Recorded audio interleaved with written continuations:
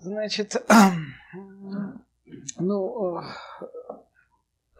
так как две лекции, так называемых, о современном театре и современных пьесах, я постараюсь не повторяться. И сегодня расскажу совсем не то, что буду рассказывать вот там, где будет у профессора Калки.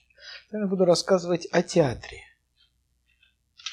О театре как таковом, потому что театр в России занимает абсолютно другое положение. Театр в России могущественен. Он является, ну, вы, наверное, слышали о том, что достать билет на спектакль в Московский театр – это проблема. Абсолютно. Я попытаюсь там рассказать, в чем же здесь дело, и что такое театр как театральное зрелище сегодня. Вам я буду рассказывать более для меня трудную задачу. Пытаюсь здесь это рассказать о других драматургах. Дело в том, что вы должны понять, что, ну, там, заставить одну мать рассказывать о других детях, это вот приблизительно то же. То есть все, что я вам сейчас расскажу, наверное, не будет иметь никакого отношения к истинной реальности. Потому что это одни писатели в понимании другого писателя. Но нет ничего спорнее и ошибочнее оценок писателей. Вся история нашей литературы – это сплошные ошибки писателей. Например, если прочитать, что говорил Достоевский об Анне Карениной Толстого, это не нужно читать, это чудовищное. Это чудовищное, безнравственное и, самое главное, глупое произведение. Ну, то, что говорил Толстой о драматургии Чехова, я уже говорил, и так далее. Это прелестная, значит, такая книга была бы, она написана во многих странах. Вышли такие рассказы, такие сборнички, что говорили одни великие писатели о других. Вот здесь более скромная задача. Не великие писатели, вам будет рассказывать о других невеликих писателях. Поэтому здесь, может быть, какой-то момент истины будет. Значит, но это драматургия сегодня. Потому что, интересно, она... Я не буду рассказывать вам в прошлом, потому что большинство имен, которых мы имели в предыдущий период, исчезли вместе с физическим концом людей, которые их носили. Вот. Ну, была драматургия Погодина, очень знаменитая. Была масса, наверное, необычайное количество диссертаций об этой драматургии. Вот. Газеты писали. Я не знаю, сколько раз он был лауреатом всех премий. Вот он умер, и моментально он перестал существовать сразу. Ну, никому в голову не придет поставить спектакль под таким названием «Поэма о топоре». Сейчас. Вот.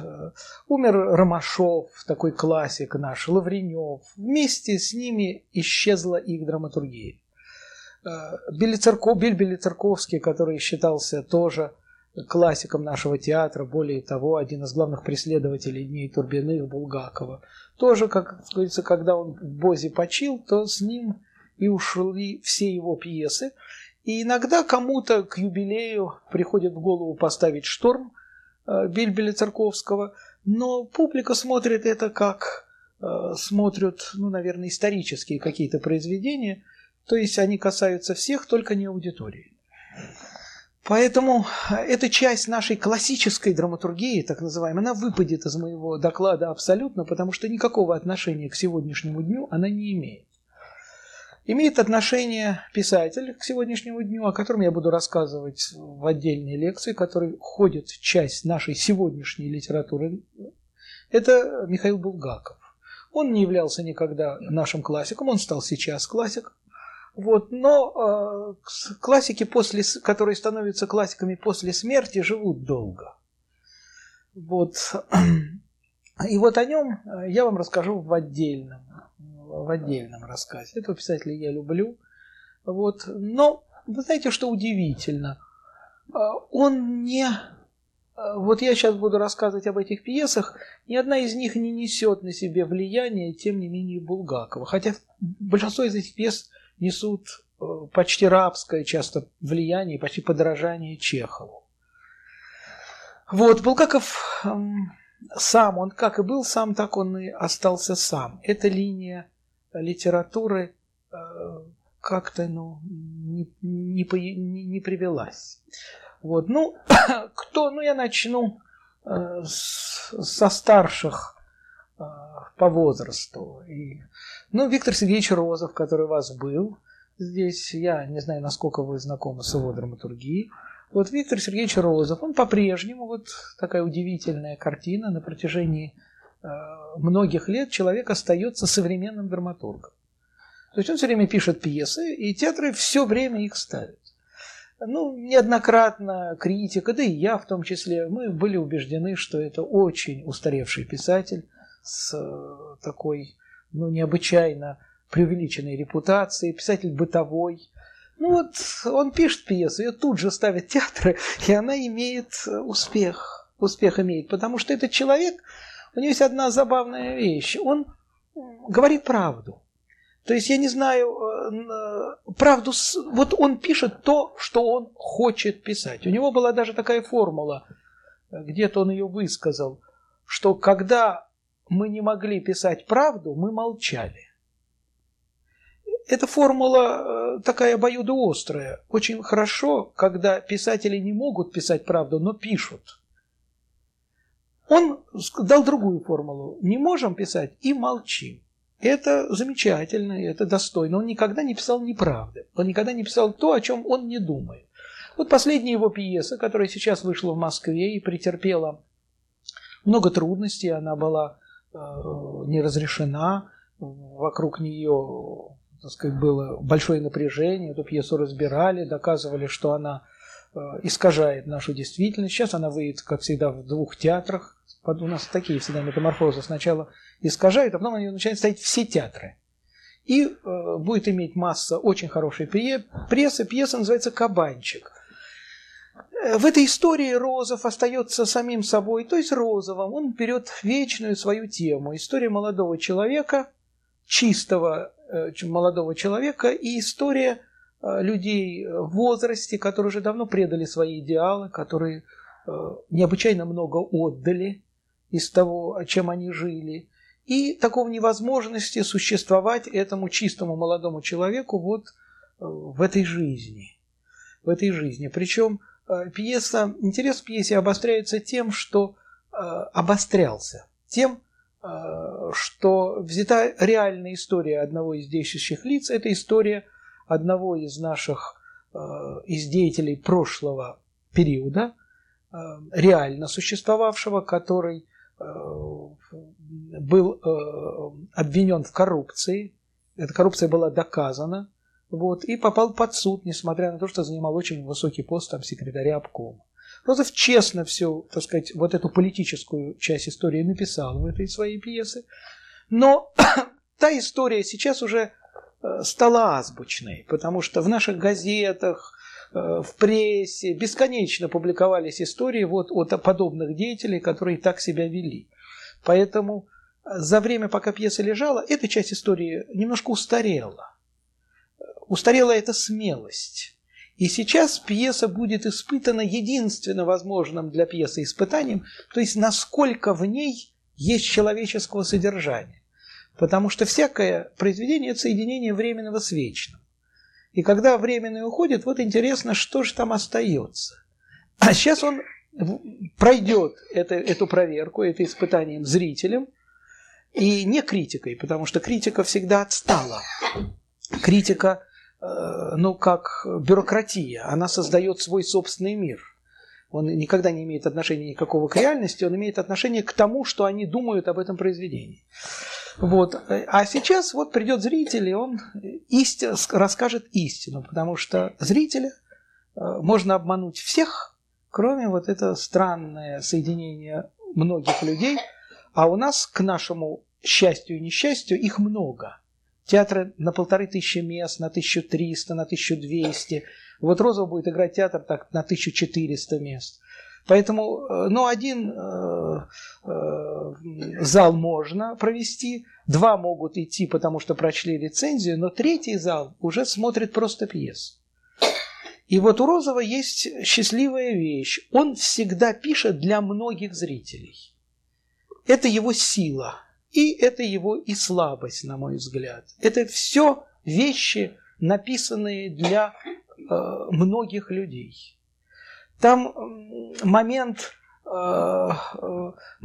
поиска, момент нового театра сознательно не присутствует. Ему это просто не интересно. Ему интересно существенные вещи. Рассказать правду о том, о чем он хочет рассказать, и рассказать ее зрителю в доступной форме. То есть воспроизвести правду. Поэтому эти пьесы бытовые. Они истинно бытовые. Вот, предположим, пьесы Вампилова не истинно бытовые, обманно бытовые. И когда Вампилова ставят как Розова, он моментально проваливается. Потому что содержания никакого не остается, чепуха какая-то. Вот в Париже они поставили «Утиную охоту». И они мне сказали, пьеса плохо очень прошла, и мне сказал человек, который ее видел, а мы ее никак не могли понять. А почему? Ну, вы знаете, какая-то странная история. Люди все время говорят, что они работают, на самом деле они все время болтают и делают вот такой жест. Вот этим было исчерпано содержание пьесы Вампилова, когда она ставилась как бытовая пьеса. Когда вот уходила его фантасмагоричность, когда официант превращался в официанта просто, а не был вот каким-то моментом страшной судьбы, когда вот такая сухово-кобылинская традиция, я не знаю, знаете ли, проходили вы про этого драматурга, сухово-кобылинская традиция не присутствовала. Дело в том, что писатель, который вот на Вампилова бесспорно влиял, на него влияло два человека, два наиболее сильных, три, может быть, даже, Гоголь-Салтыков-Щедрин и Сухово-Кобылин. Там ключи к тому, как ставить его лучшую пьесу, она лучшая и, может быть, даже единственная для меня пьеса – это «Утиная охота». Остальные пьесы проще, бытовые, по правде. Пьесы – это фарсы, замечательно сделанные, очень лихо. Вот, и даже вот две его одноактных пьесы «Разговор с ангелом» – это более бытовые, хотя внешне они вроде так абсурдистские пьесы. А «Утиная охота» – это очень страшная пьеса. Это пьеса о смерти, пьеса о неотвратимости смерти, где писатель всегда несет в себе свою судьбу, очень точно предсказывает все, что с ним произойдет. Этот гроб, который вносят в начале живому герою, он несет на себе и самоубийцу Эрдмана, и традицию Сухого-Кобылина. Это рок, который входит сразу в комнату нормального человека, и жизнь этого человека уже закончена, он не знает. Пьеса кончается тем, что он не кончает собой, как эрдмановский самоубийца, он остается живым, но мы-то знаем, что он мертв. Он мертв, потому что все вокруг доказывает ему, что он мертв. Потому что умерла душа человека. Это самое существенное. Вся пьеса – это поиски собственной души, которая кончается ничем. Вот только такая притчевая постановка этой пьесы может раскрыть в какой-то мере ее содержание. И, повторяю, ключ к Розову, когда он к бытовым пьесам Розова, им начинали открывать пьесу Вампилова, вот «Утиную охоту», моментально не срабатывал. Недаром в нашем театре было бесконечное количество поражений по поводу Вампилова. «Утиная охота» в Московском художественном театре – это совершенно такое нелепое и несчастное зрелище, хотя ставил его Ефремов и играл там, и потом уступил. Ефремов наш знаменитый актер, который, в общем, вполне мог это играть. Он уступил потом эту роль другому актеру, потому что не происходило, не взлетала конструкция. Ефремов, верный, который основал «Современник», бытовой режиссер, верный ученик всех, так сказать, традиций наших замечательных 60-х, читал Вампилова как гражданскую пьесу. Он не читал, он не мог понять, что она над схваткой, что это пьеса мистическая, что это другая совсем пьеса. И поэтому потерпел поражение. Вот что сделал Вампилов? Вообще, я буду говорить. Все, что вам захочется спрашивать, вы сразу спрашиваете, потому что у нас здесь с вами беседа. Мне так будет даже интересно. Поэтому, если вам что-то хочется прерывать, прерывайте. Значит, извините, где ставят интимную охоту так, как надо ставить? Я не видел такого спектакля, ни одного пока. Я не видел. Я видел несколько спектаклей «Утиной охоты». Я не специалист по его творчеству, может, где-то это и была, но сколько я не слышал про иностранные постановки, мне все рассказывали, как это было плохо в Югославии, как это было плохо. Вот как это было плохо в Париже, как это не вышло в Венгрии. Мне все про это рассказывали, и все смотрели, так сказать, с такими глазами, а нет ли там, а может, мальчика-то и не было вообще. Был. Это бесспорно. Это очень сильная пьеса. Там все есть. Вот. Но она просто не поставленная пьеса. Вообще, для театрального драматурга иногда постановка пьесы страшнее ее непостановки. К счастью, Вампилов был поставлен поздно для себя. Если бы спектакль Московского художественного театра, то есть если бы ему повезло, как бы, вышел бы сразу, после того, как он написал пьесу, драматурга Вампилова не существовало бы. То есть он бы просто был смыт потоком событий дальше. Ну, еще, такой спектакль, да, что-то там есть. Ну и дальше. Поэтому театр очень часто постановкой пьесы приговаривает пьесу. Он заканчивает ее историю. И Вампилов, испытав необычайные трудности в жизни, непостановку своих пьес, вот этой непостановкой привлек к ним внимание и заставил людей создать театр Вампилова в своем воображении, раньше, чем они вышли на сцену. Более того, он, как вам сказать, встреча с Вампиловым на сцене была разочаровывающей по сравнению с тем театром, который уже был создан в воображении. Ставили его где-нибудь при жизни?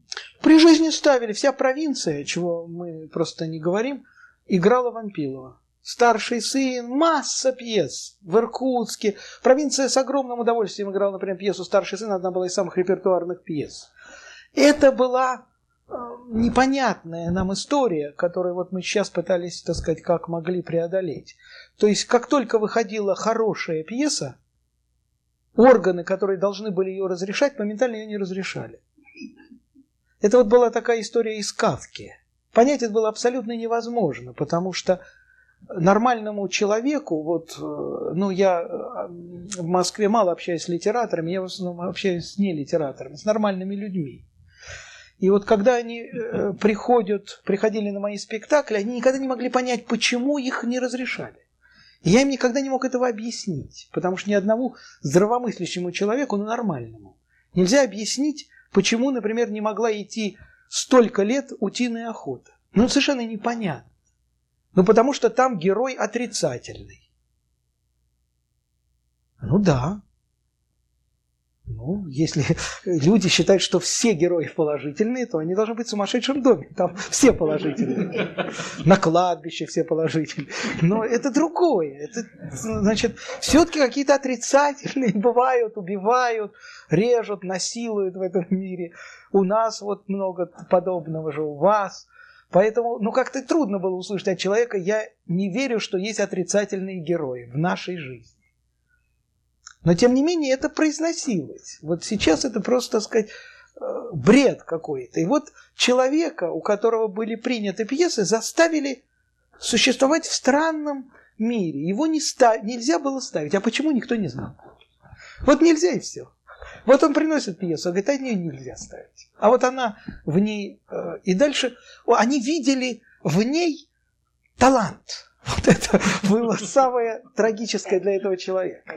Потому что это были бюрократы. И они постепенно привыкли к фантастической истории. То, что они не понимают, плохо. И театр, освободившись от них, мы освободились от них в один день. Их как бы и не было. Вот сейчас все ставят то, что было нельзя. И вы знаете, они приходят, им очень нравится. Они перестроились моментально. Потому что они нормальные люди. Вот когда на них ушел этот бред какой-то непонятный, потому что исследование, оно непостижимо, почему это было. Было, то есть постижимо, это понятно. Это было просто, что это разрешало им ничего не делать. Потому что, представляете, приносит человек пьесу, а не надо. И все, и ничего не надо делать после этого. Не посылать ее никуда, не разрешать, не ждать, что с ней будет. А не надо. Вот лучше надо разрешать эту пьесу, которая явно такая бездарная, что они сами ее никогда не смотрели. Ведь в чем была удивительная вещь. Вот, предположим, запрещали пьесу Розова, там, у меня не разрешали. Но когда, наконец, театр ее пробивал, и была вот эта генеральная репетиция, попасть на нее было абсолютно невозможно. Причем прежде всего приходили они сами. Их родственники, знакомые. И они сидели и смотрели эту пьесу и хлопали. Но заставь их посмотреть ту пьесу, которую они разрешали. Никогда. Эти пьесы сдавались на пустых залах. Никто не приходил, это никого не интересовало. И прежде всего не интересовало их, этих людей. Вот Вампилов отражал такой мир. То есть это фантасмагорический мир. Это мир перемешанный, вся утиная охота, помесь воображения с тем, что случилось или не случилось с этим человеком. И с непонятной угрозой. Потому что там вот есть это ощущение Сухово-Кобылина, запятая Чехова, запятая Кафки, запятая и многих других замечательных писателей. То есть почему-то грозит что-то, какая-то смерть. Почему? Почему? И человек начинает раскапывать жизнь, а раскопать ее нельзя. Это иллюзия. Нельзя воспроизвести то, что с вами было. Вот, понимаете, прелесть в чем, так сказать, вы должны понимать разница, достойной, пьесы, которые мне нравятся, предположим, вот пьес, которые мне, я не могу сказать, не нравятся, то есть, наверное, не трогают. Вот про эту пьесу можно говорить очень много. Я вам могу рассказать свое содержание, вы мне можете рассказать свое содержание, и третий человек расскажет мне свое содержание про эту пьесу, потому что она в ней, она бездонная, вы в нее входите и не можете из нее выйти. И ряд пьес, про которые я вам дальше буду рассказывать, вполне уважаемые. Но я не могу вам о них это сказать. Более того, я вам могу быстро довольно рассказать их содержание. И от этого они не становятся плохими, но не становятся искусством. Вот в чем разница между, предположим, вот этой пьесой «Утиная охота» и даже другими некоторыми пьесами самого Вампилова. И понимаете, когда там говорят, в чем вот Вампилов, он ввел новую тему, ввел голос провинции на сцену. Шукшин ввел голос провинции на сцену, еще там десяток прозаиков ввели голос провинции на сцену. Ввел голос провинции на сцену, ввел, но не в этом дело. Он ввел голос искусства на сцену. Вот это было очень важно. В тот момент, когда драматургия начала падать, потому что очень было трудно писать. И люди устали от того, что, заканчивая пьесу, за них надо бороться. И они перешли на простое содержание. То есть они начали писать вот эти пьесы, которые те инстанции, которые их разрешали, быстро могли понять. Они их не тревожили. И научившись их писать, они себя убили.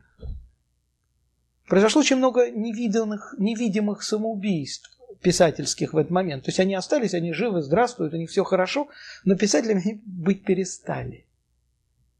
И вот сейчас, когда все можно, вдруг обнаружилось, что те, кто кричали, что нельзя, но не писали, ничего не пишут.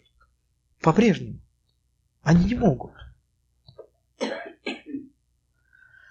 Вот, значит, и теперь я вам расскажу немножко, еще, значит, тоже из поколения, которое уже пришло после Розова, но очень такой плодовитый, необычайно драматург, идущий во множестве наших театров, и в Москве на многих театрах, это Гельман.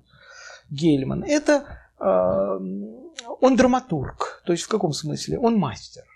Вот когда он пишет пьесу, она написана, то есть там она сделана. Он начал прямо с пьесы «Заседание парткома», в которой был очень просто ловкий, хороший сюжет. Вот вне социального содержания. Человек у нас, когда получает премию, он рад. А вот вдруг человек берет и отказывается от премии. Ну, значит, мне это было трудно, я не люблю про премию ничего смотреть. Но люди, которые более социально активны, чем я, им было это безумно интересно. Этот спектакль вызывал, необычайно, почти такое, там, вся критика про это писала. К нам приезжали вот масса людей из других стран, которые говорили, как резко и как вот поставлена эта проблема. Но вот в чем все дело? Вот проблема поставлена действительно резко. И там все честно в этой пьесе. Только он в конце, ему приходится идти на какой-то компромисс содержания. Но так, все так, от 4/5 очень честно. Но вот сейчас все проблемы, которые он говорил, уже ясны. Они вот высказаны на всех страницах газет. И вот получается такой страшный приговор пьесе. Она исчезает сразу. То есть она остается для истории не литературы, а общественной жизни в стране. Что тоже важно. Потому что, понимаете, проще всего занять, легче всего, так сказать, достаточно, позицию писателя, эстетскую позицию. Я неправильное слово говорю, не проще всего, можно. Это не просто занимать эту позицию. Можно занять эту позицию. Но можно занять и другую позицию. То есть человек высказал очень все, что у него наболело. И дождался и увидел это на сцене. Это было общественно полезно. То есть театр как общественное зрелище, а театр во всех странах бывал общественным зрелищем. Там, начиная с, когда Гюго ставил Эрнани, то это было общественное зрелище, расколовшее аудиторию, люди дрались. Это прекрасно, когда театр вот такое вызывает. Я не могу сказать, что дрались на заседании парткома. Нет, там никто не дрался, там все сидели. Но радовались тому, что то, что они знают, говорят дома, вот они говорят и на сцене. Другое дело, что всех, так сказать, мыслей каких-то там хватило на статью. Вполне. Но заменить это статьей, кто-то говорит, пусть бы он заменил это статьей. Не надо, потому что театр он действует очень сильно, общественно. И Ефремов, который сделал, в отличие, предположим, от неудачной постановки «Утиной охоты», сделал очень удачную постановку. Почему? Потому что он гражданственный режиссер. Он, вот как человек 60-х годов, он понял общественный смысл этой пьесы. И он ее точно очень поставил. Если здесь был рассказ о том, как плохо приписки делать, то в следующей своей пьесе «Мы ниже подписавшись», Гельман взял другой момент о том, что приписки делают не всегда плохие люди. И на этом сделал целую, так сказать, такую сюжетную очень пьесу под названием, повторяю, «Мы ниже подписавшись». Но уже такого успеха, как «Заседание парткома», она не имела, потому что к тому времени уже про приписки все не хотели. Уже все знали, что приписки делать нельзя, и что есть люди хорошие, которые их делают.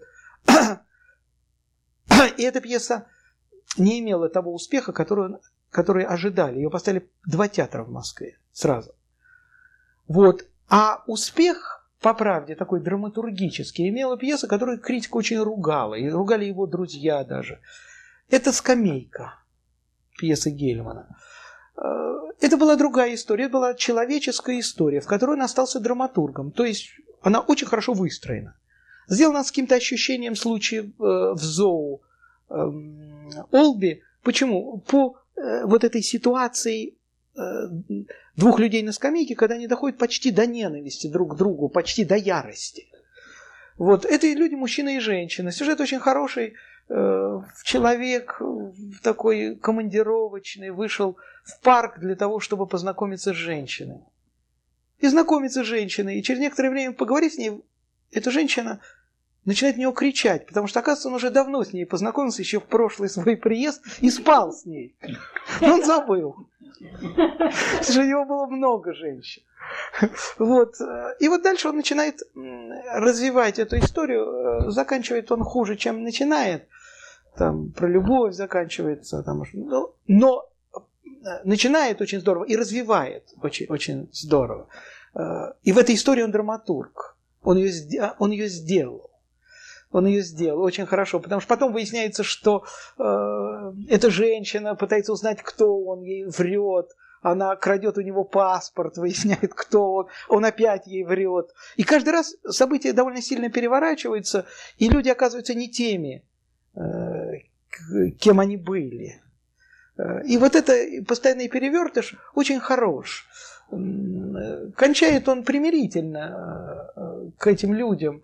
Вот здесь это и есть наша традиция, потому что мы боимся, что если мы не будем любить наших героев, и вместе с нами зритель, то мы перестанем быть гуманистами. Вот это неправда. Это неправда. Вот. И каждая неправда, она очень больна, когда до этого, особенно когда была до этого правда. Вот. Но это лучшая пьеса Гельмана и достойна всякого внимания. И я уверен, ее сыграли в Московском художественном театре. Вот, Джерри, вы видели ее, да? А вы не видели ее. Ну, неважно, так сказать, они играют все время. На мой взгляд, это не лучшая постановка этой пьесы. Хотя играет актриса, которую я очень люблю, Доронина, и играет второй актер замечательный, Табаков. Это два мастера. Но они уже по возрасту немножко это не могут играть. Не могут играть. Это помоложе значительно люди должны играть. И поэтому это содержание теряется. Там есть условность. Хотя играют они мастерский спектакль. И все равно приятно, когда два актера таких на сцене. Вот. Значит, и сейчас целая группа драматургов, которые очень поздно вошли в драматургию. Прелесть была в том, что они назывались молодой драматургией и новой волной в драматургии. Назывались они молодой драматургией, хотя им подходило некоторым к 50 тогда, но было всем за 40, и у некоторых имели внуков. Но критика перепутала слово «новая волна» со словом «молодой».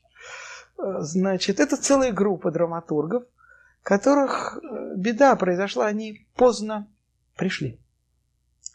Беда это была не потому, что их запрещали, а потому что театры были необычайно неактивны. Потому что вот когда вам говорят, что у нас там пьесу запрещают, здесь надо очень сложно, чтобы вы поняли. Это надо верить и не верить. Запрещают. Но если театр очень хочет, а театры наши очень могущественны, они это делают. Вот Гончаров ему 6 лет запрещали Сократ. Он его репетировал 6 лет. И выпустил, потому что хотел. А когда не очень хотят, но хотят, тогда запрещают и не ставят. Поэтому катастрофа была в том, что они не так уж хотели это ставить. Потому что это было для них непонятно. Они к тому времени уже как-то знали, что надо им ставить, вот что должен играть этот актер. А эти люди начали приходить с расширением тематики. То есть пошли какие-то уличные сцены, пошли какие-то рассказ про пьянство, пошла какая-то чепуха, которая на самом деле есть жизнь. И поэтому они не были готовы к встрече с ними, и даже я думаю, что их радовало немножко, что их запрещают, потому что это снимало с них всякую ответственность.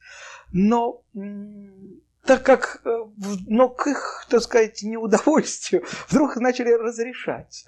Потому что уже у нас шли общественные перемены, как-то все поняли, что что ж такое театр, три фамилии и все. Надо же все-таки ставить что-то. В провинции надо ставить. И они были объявлены молодыми драматургами, их начали разрешать. Значит, они представляют, на мой взгляд, самую интересную группу, которые есть.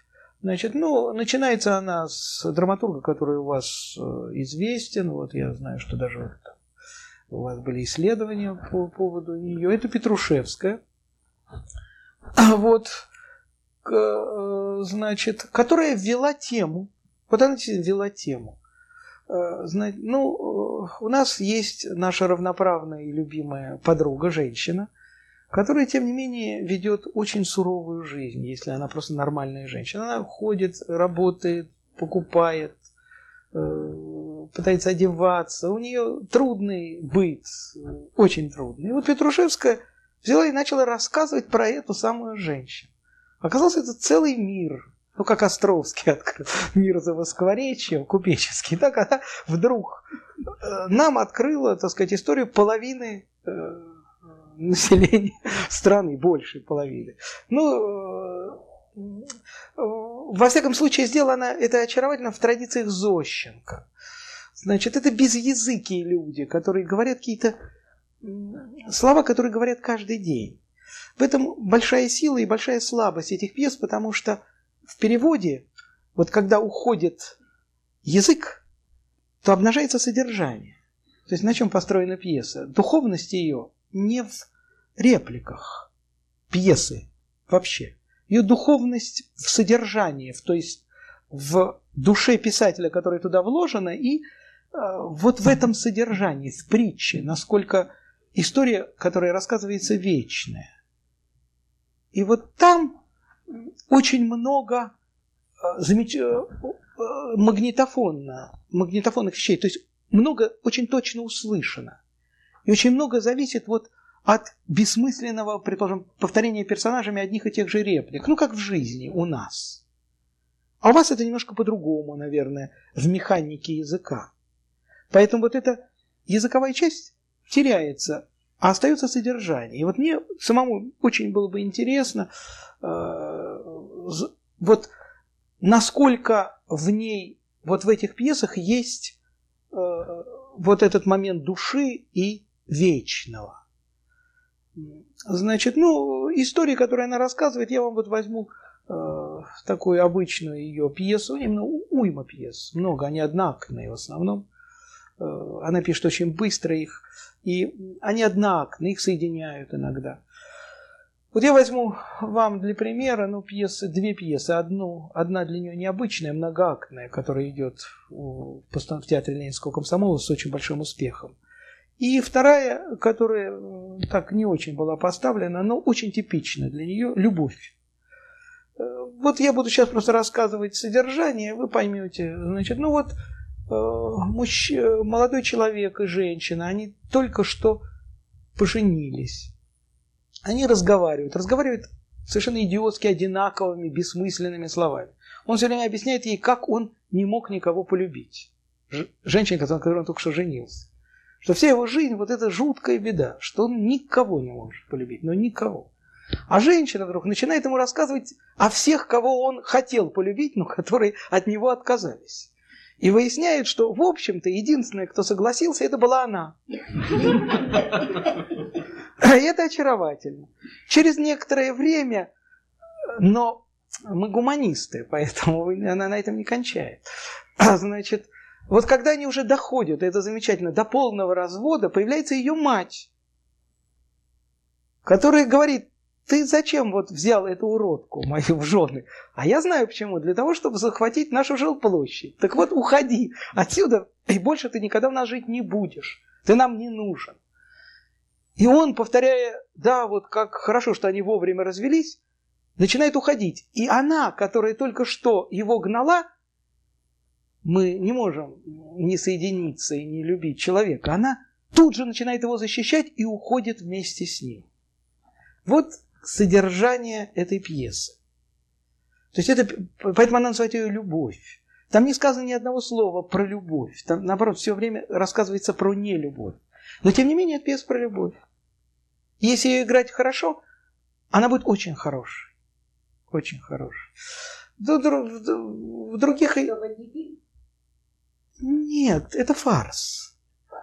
Это фарс. Это она жутковата, она не смешна, потому что там не в положении дело, а дело вот 90% содержания пьесы не в этом повороте, не сложном, водевильном, как вы почувствовали, а ее сила вот в этом языке, в этой бездуховности, кажущейся этих людей, и в каком-то жуткой жажде найти какую-то доброту, тепло, одиночестве.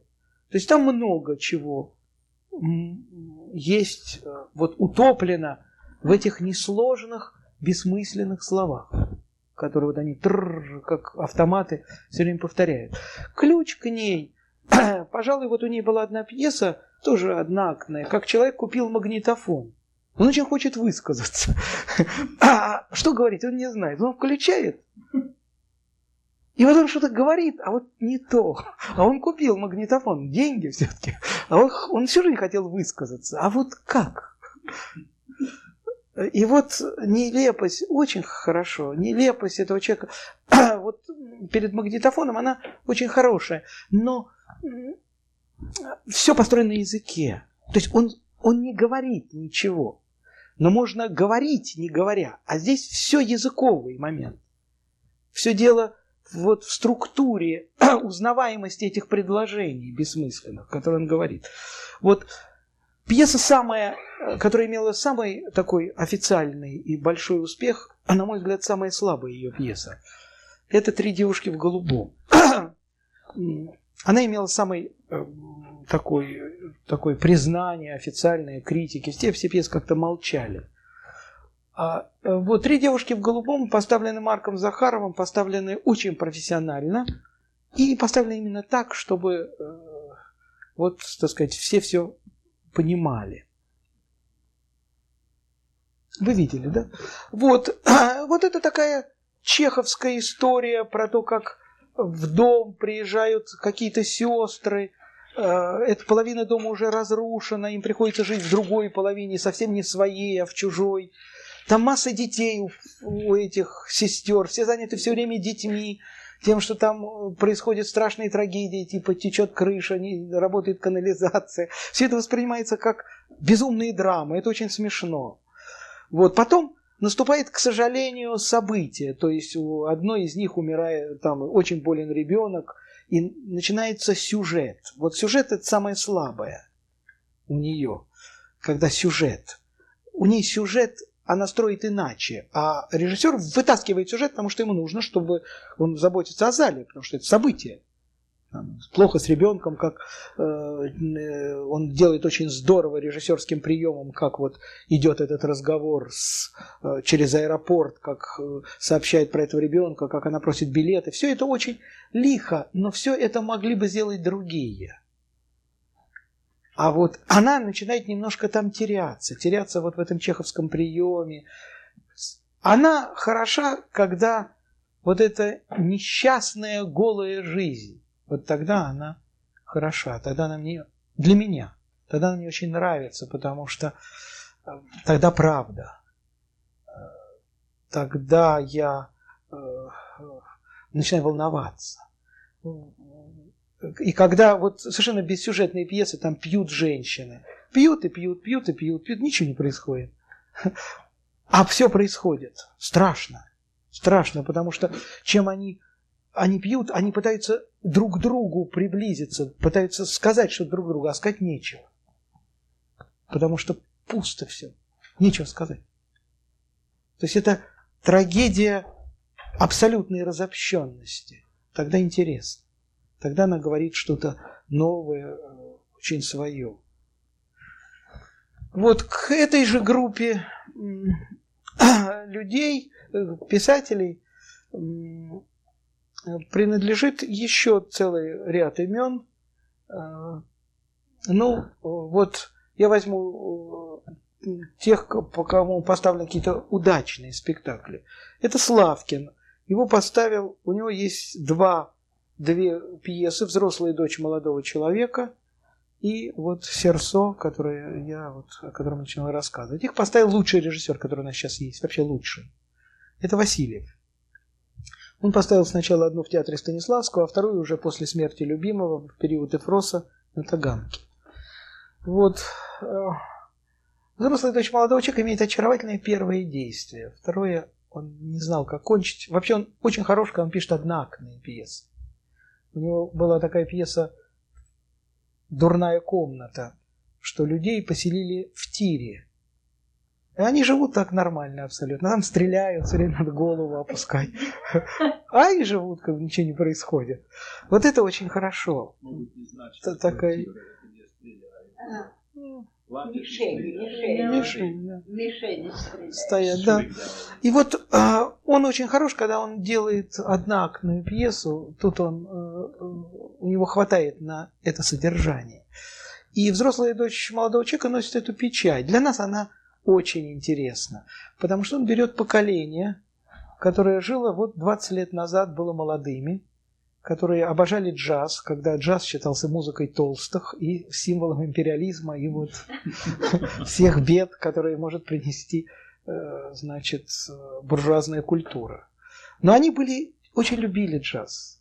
Они были там джазовыми певцами, они исповедовали джаз. Это было их увлечение молодости. И любили они еще Кока-Колу, когда Кока-Кола была не просто Кока-Колой, она была вот таким символом, опять же, буржуазной культуры. С тех пор прошло 20 лет, и все вдруг поняли, что Кока-Кола – это всего вода, а джаз – это просто музыка. А они уже постарели, они за это жизнь отдали, вот, за утверждение этого. У них выросли дети, но они остались вот такими же инфантильными, как были. Поздний инфантилизм, они мальчики. А у них выросли дети, которые их постарше уже. Они такие старые. Вот второе действие, он не знает, там уже перестает эти пьесы, там начинается замечательная режиссура Васильева. Вот. Но пьеса исчерпала себя, она перестает быть. Он имеет свой театр. Кто? Васильев, я сейчас расскажу дальше. Да, Васильев сейчас получил свой театр. Он получил свой театр, и это очень справедливо. Это, наверное, будет один из самых интересных театров. Но у него беда. Он старается не ставить пьесы. Вот как у любимого. То есть ему интересно повод. Интересно подробно. Все вокруг пьесы. Вот типичной пьесой здесь является «Серсо», содержание, которое я расскажу в следующий раз, потому что я буду рассказывать о театре, а мне повторяться жутко скучно. Вот вам, чтобы как-то разнообразить рассказ о современной царской драме, вот, я там дальше и расскажу. Но он берет, вот повторяю, сценарии, как бы этот Васильев, то есть где есть пустоты большие, где может быть режиссура. Вот что он делал там во «Взрослой дочери молодого человека? Он создавал быт. Там люди жарили яичницу, ели, пили. Это было безумно здорово. Они могли делать огромные паузы. И пауза была самое интересное. Менее интересно было, когда они говорили. Но здесь уж ничего не поделаешь. Вот, потому что все было ясно. Там и содержание, повторяю, исчерпывалось репликами. Они скажут, и ну вот сказали. Вот. И еще один драматург, значит, вот этой же группы, это Злотников. Это очень смешной человек. Он все они, повторяю, что? Злотников. Он тоже поздно очень пришел, но он помоложе их. Вот, он был боксером, причем был профессиональным боксером. Это очень наложило отпечаток на его пьесы, потому что это жанр. Вот у него была пьеса «Пришел мужчина к женщине». И вот у нас ее в театре поставили как пьесу об одиночестве. Это было ужасно, потому что на самом же деле это была пьеса о любви, написанная боксером. Это был лукавый жанр. Очень. Это был фарс. Это нелепо. То есть вот боксер хочет быть нежным. Герой не был боксером, он никогда не пишет про это. Но если это знать, то в этом ключ к нему. Или у него была пьеса «Команда». Содержание не хочу рассказывать, глупое оно было. А ситуация очаровательная. Команда гандболиста, которая все время тренируется и бросают мяч. И все реплики по ходу. Реплики, повторяю, неважно какие. Но это было очень здорово. Вот они все время бросают мяч, их тренируют. Там приходит тренер, чего-то там от них хочет. Он хочет, чтобы они играли. А у них там личная жизнь, им не хочется бросать этот мяч. Они все время как в классе разговаривают друг с другом. А он мяч. И вот это очень хорошо. Очень хорошо. И я с ним дружу, он очаровательный человек. И я никогда так и не знаю, он-то сам знает или всерьез. Потому что здесь несчастье. Знаете, когда писателя мало ставит, он очень цепляется за постановки своих пьес. Ну вот, замечательно, там, предположим, когда у нас там драматург говорит, мне постановка не нравится, я ее запрещаю. Но это говорит тот, у кого много спектаклей. Это, как говорится, жиру разговаривают. А когда у тебя идет один спектакль, ты уж его защищаешь. Поэтому я так и не знаю, нравится ли ему по правде это или нет. Но эта пьеса шла в театре Пушкина и шла на людях очень хорошо, потому что в зале сидели вот герои Петрушевской. То есть они не знали, что это смешно и это фарс. Они думали, что это вот так про любовь надо. Это очень грустно. Это очень грустная история. Но он способный человек. Вот я с ним там разговаривал про последнюю пьесу. Он рассказал очень смешное содержание о том, как два человека вдруг в старости, они старики уже, там мужчина, старик, осматривая письменный стол своей жены, находит любовную записку к ней 30-летней давности. Он начинает ее безумно ревновать и выяснять сейчас все подробности того, что было 30 лет назад, или 40. Но с нервным пылом. Это хорошо, это интересно, это такой... Это театр. Это театр. Я не знаю, сколь он вечный, если там загадки. Это театр, это такой фарсовый драматург. В нем все время в самом он такой с юмором человек. Вот, но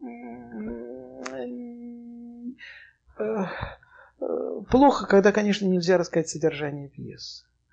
Это плохо. Лучше, когда можно.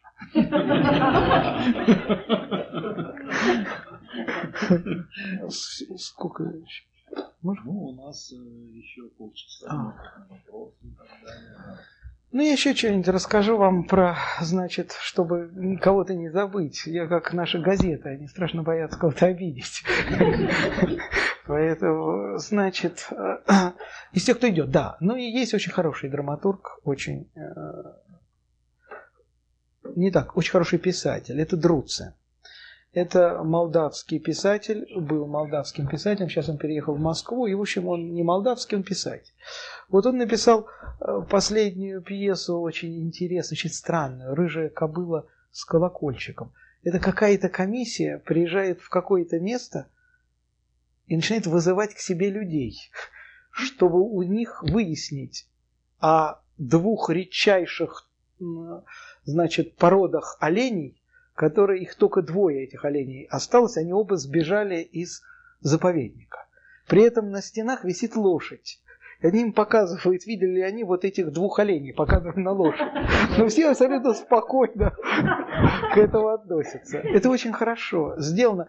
Там дальше, вот этот абсурд, он хороший очень. Вот это с колокольчиком, это его лучшая пьеса, на мой взгляд. Но он очень такой нежный писатель. Вот, он пишет, у него всегда, он поэтичен необычайно. Вот это мне в нем очень мешает. Я никогда этого... У меня просто другое немножко восприятие мира. А он очень хороший поэтичен. Был. А вот здесь он, к счастью, не поэтичен совсем. Это хорошая очень пьеса и страшная, потому что люди там говорят, а о чем говорят, они сами не знают. Но они дают все время эти показания и разъяснения, даже не зная, кому они их дают. Вот так я прочел эту пьесу и думаю, что если ее так можно поставить. Хотя наши как-то есть другая критика, читал ее по-другому, они читали про какую-то любовь, которая там есть, и невозможность двум людям встретиться из-за того, что им мешают. Этого я там не прочел. Ну, может, возможно, там тоже в этой пьесе это есть. Тогда это хорошо, что там два таких разных содержания. Вот. Ну, вот, теперь давайте вопросы. Я буду там... Остаются ли в драматургии, по-вашему, такие, как Володин? Да. Вы знаете, ну, то, что значит остаются? Володин был определенным этапом. Вот поправить драматургию какой-то правды, наверное, началась с Володина. Но я могу рассказать... Дело в том, что я только что кончил школу, был в институте, и решил написать пьесу. И я приехал в Ленинград, и мне там шло с огромным успехом пьеса «5 вечеров». Мне объяснили, что это вот правда. И, наконец, впервые на сцене правда, и пьеса подвергается массе неприятностей, преследований и так далее. Огромное количество людей стояло перед театром. Это был лучший театр тогда нашей страны, театр Товстоногова. Просто там оцепление. Я пришел на спектакль, и, значит, началась эта история про правду. Первую реплику я помню. Женщина говорит мужчине: «Какой ужас!» — говорит она. «Мы с тобой знакомы всего неделю и уже вместе». После этого я не мог смотреть эту пьесу. Я полез от смеха с кресла. Больше я ничего не мог слушать, потому что я никак не мог объяснить, а мне как раз я кончил пьесу, вот я 104 страницы провел, первая, которые просто люди встречались друг с другом и тут же шли спать. Но это была правда. Но при этом они не удивлялись этого обстоятельству. Наоборот, я понял, что те бы, вот мои, про кого я собирался писать, очень удивились бы, что они знакомы целую неделю и только сейчас вместе. Вот, поэтому вот как-то была какая-то пропасть. Она мне не дала смотреть этот спектакль, который, видимо, был замечательным. Потому что, во-первых, я видел, выходили, это театр, я тогда к театру не привык. Там выходил какой-то очень такой человек в кепке, такой старый, но оказывался, что он мальчик. А другая очень старая тетя оказывалась девушкой. И вот это все мне страшно мешало. Дело в том, что это был театр, играли очень хорошие актеры, там Кирилл Лавров. Вот не мешали. А город плакал. И никто не слышал этой реплики. Город плакал над тем, что один человек ждал другого что за 20 лет. Что тоже производило на меня катастрофическое впечатление. Этот пенелопизм от слова пенелоп.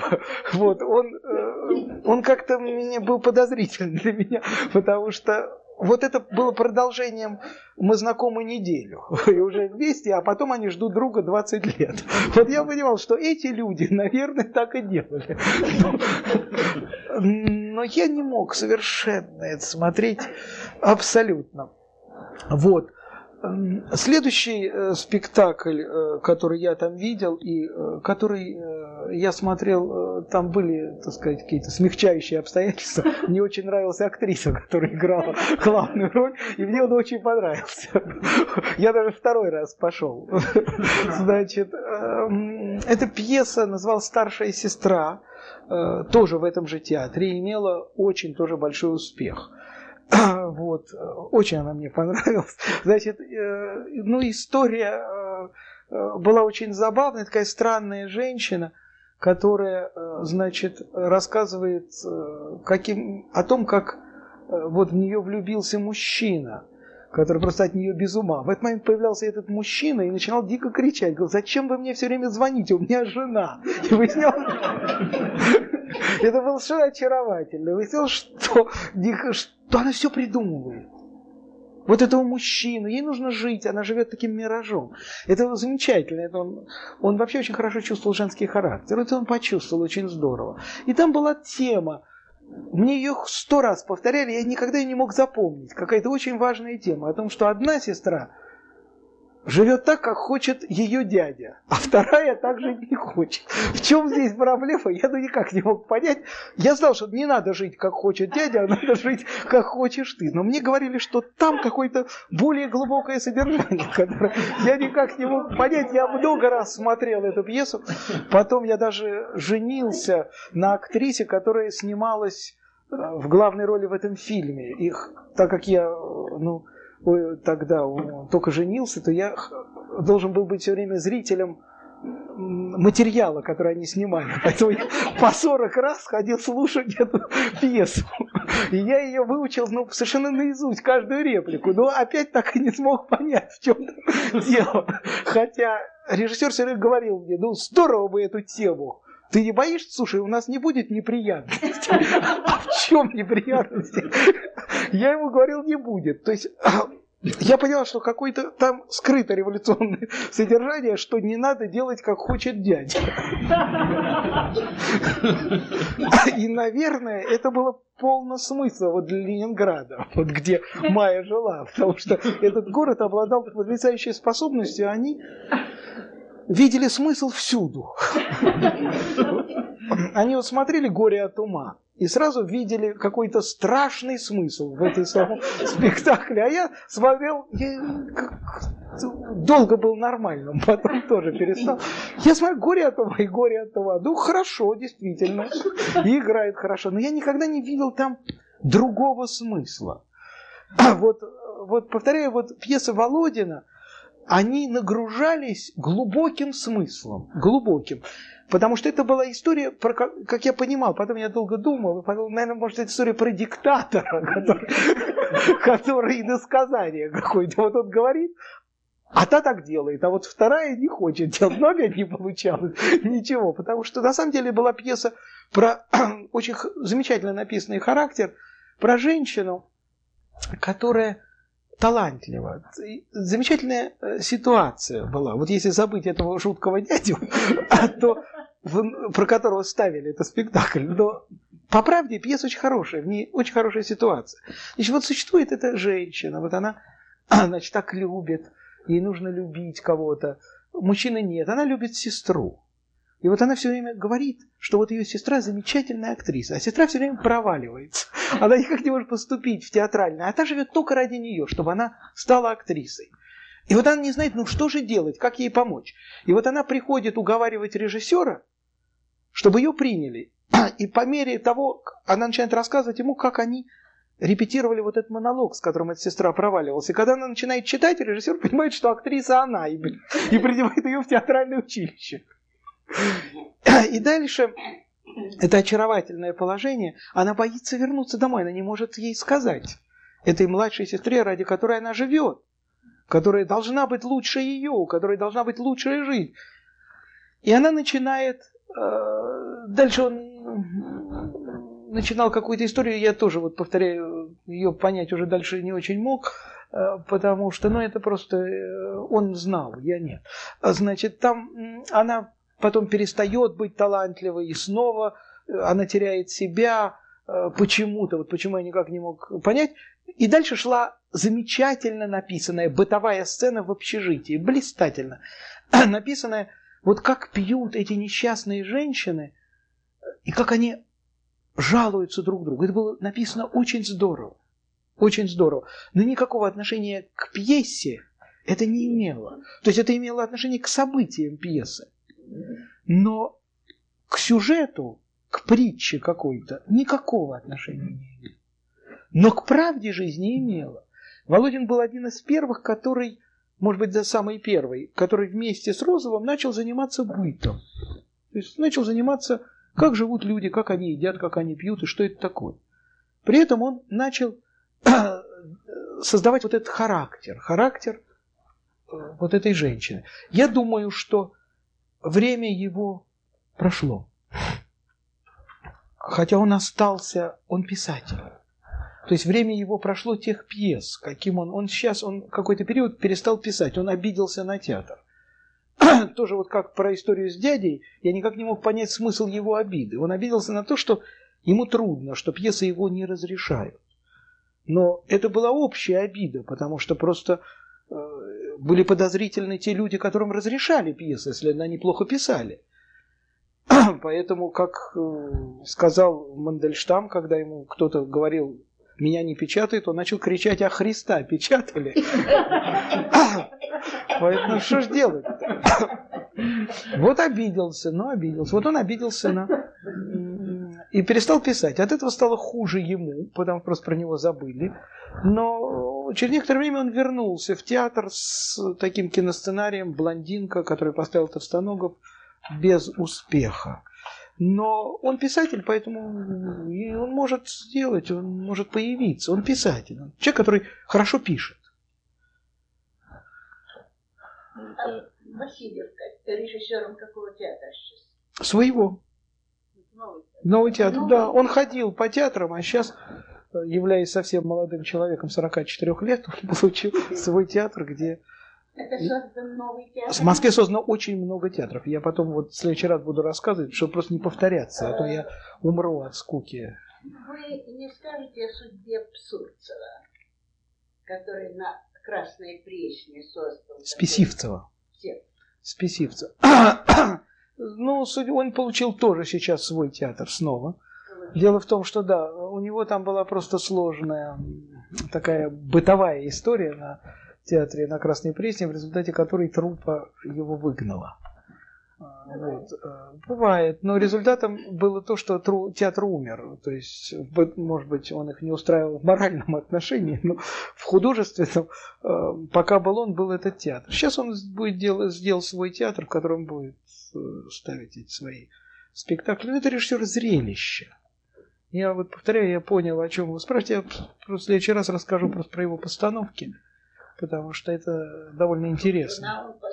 Он ставил все, что угодно. Он ставил Сергея Михалкова, Шукшина, Алексина, такого писателя, про которого никто не знает, страшного, Юлиана Семенова, Ромео и Джульетта. Это человек, который ставил все, потому что он блестящий постановщик. Ему все, так сказать, содержание его меньше волнует. Очень много поставил Айтматова, Лунина поставил. Да. Какой есть, по-вашему, отношение между, скажем, миром прозы и миром драматургии? Есть. Я скажу вещь, которая абсолютно 90% и тех, кто занимается переводом, и нашей критики не согласится. Дело в том, что, значит, весь смысл нашей критики в непомерном отставании театра, театральной драматургии от театральной прозы, и как результат инсценировки произведений. Драматургия слаба, на мой взгляд, но для меня она более интересна, чем проза. Сейчас объясню почему. В прозе работают замечательные писатели, но они продолжают работать в традициях предыдущей литературы, то есть в традициях Толстого. Это все эпопеи. Это все та же замечательная реалистическая литература. Драматургия в меру своих сил и своего таланта, ну там, условно говоря, Петрушевская, если вы возьмете там Славкин, Вампилов в первую очередь, там, она разрушает вот этот скучный реализм. В ней она более ощущает, век. А это все более традиционно.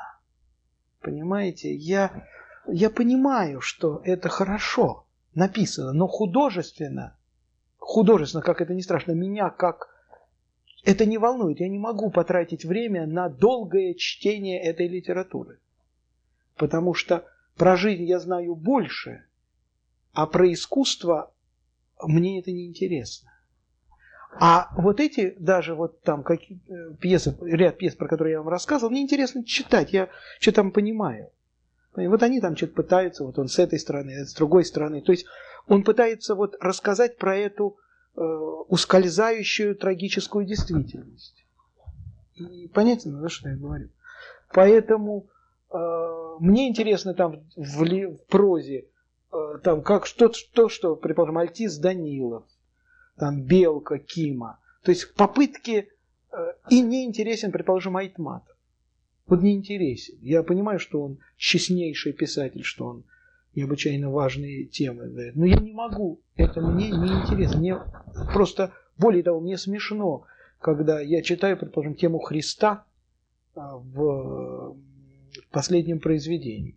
Потому что я ощущаю, что когда он пишет про волка, он знает все. А вот когда он пишет про наркотики, он ничего не знает. Абсолютно там. Это все 27-я литература. А когда, значит, жена Понтия Пилата обращается к нему Понтий, то я умираю от смеха. Я не могу дальше читать. То есть для меня это...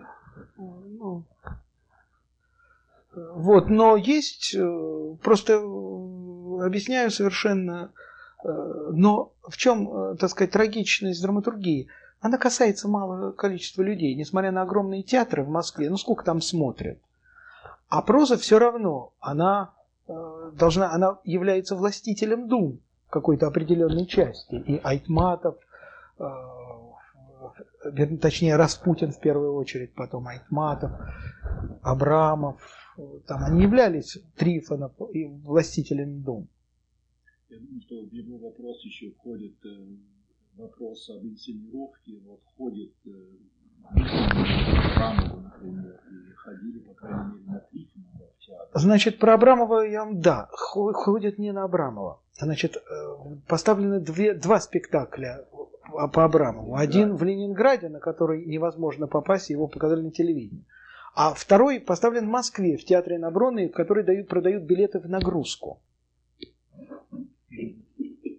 И еще в театре Гоголя, он же дом поставлен, на который тоже никто не ходит. А в Ленинграде чего? А в Ленинграде объясняется блистательной режиссурой Додина, который сыграл Абрамова. Вот как Любимов в свое время. Он сыграл не инсценировку, а сыграл дух. Он заставил этих людей существовать совершенно в иной манере. Они существуют необычайно правдиво. Это дало такой шок. То есть он туда ездил, они говорят с этим акцентом легким, они так ходят. Он сделал почти фольклорный спектакль, что очень интересно и очень здорово. И имеет отношение полное к театральному искусству. Но на Абрамова, как на такового, думаю, не ходят. Его просто возьмут, лучше прочтут. Вот. Что касается, значит, Трифонова, то Трифонов всегда был.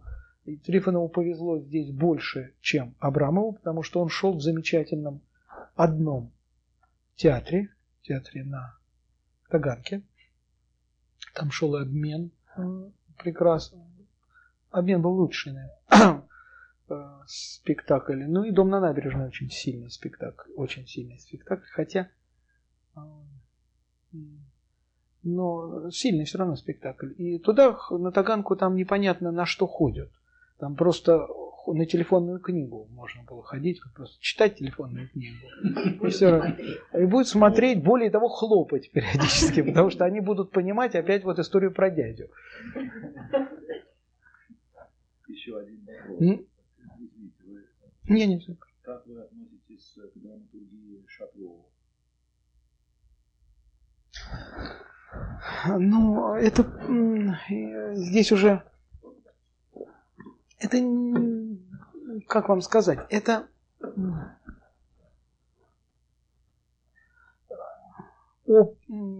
публицистические драмы, то есть они называются документальные драмы. Я здесь уже когда говорил о драматургии Гельмана, вы, наверное, почувствовали ответ на вопрос. Но у каждого писателя есть то, что ему ближе, то, что ему дальше. Мне это все неинтересно, потому что я все это знаю. Я не могу сидеть в зале, когда мне рассказывают все, что я знаю тоже. Но только со сцены. Потому что задача искусства состоит, наверное, в том, чтобы я вышел и продолжил об этом думать.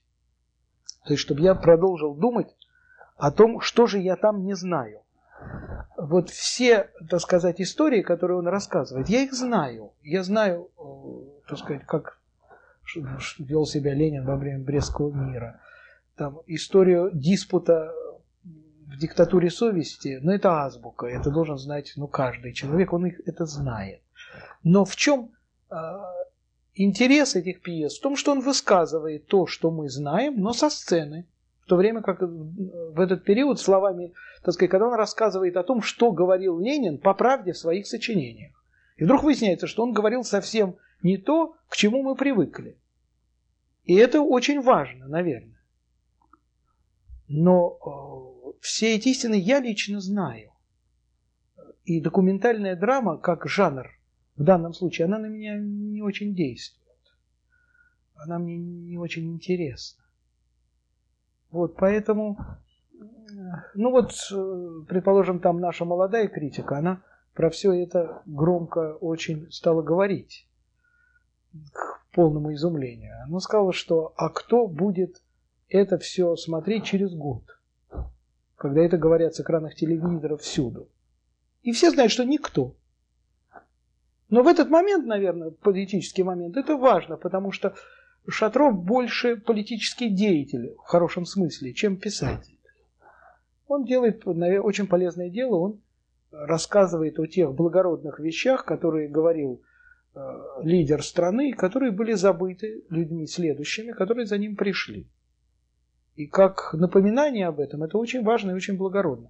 Но я не политик, я никогда не занимался этим. И это не театр, по вашему представлению? Это я не знаю, я вообще не знаю, что такое театр. То есть я вот сколько этим занимаюсь, так и не знаю. Это зрелище, которое волнует кого-то, а кого-то не волнует. Это как всякое зрелище. Я поэтому про это и не рассказывал, потому что, вот повторяю, как историю про дядю, вот это для меня скрыто где-то. Ну, каждому что-то не дано.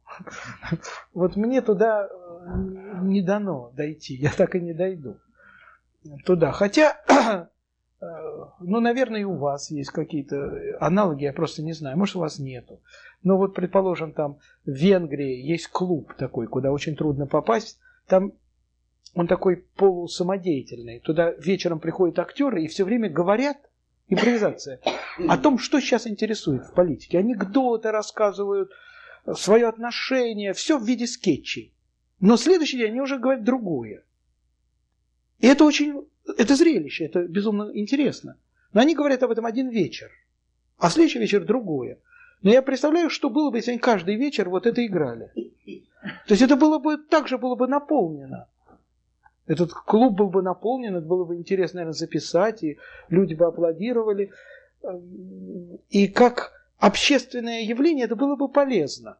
Но подвинуло ли это куда-то там искусство этой страны? Думаю, нет. Еще вопросы есть? Ну тогда давайте поблагодарим.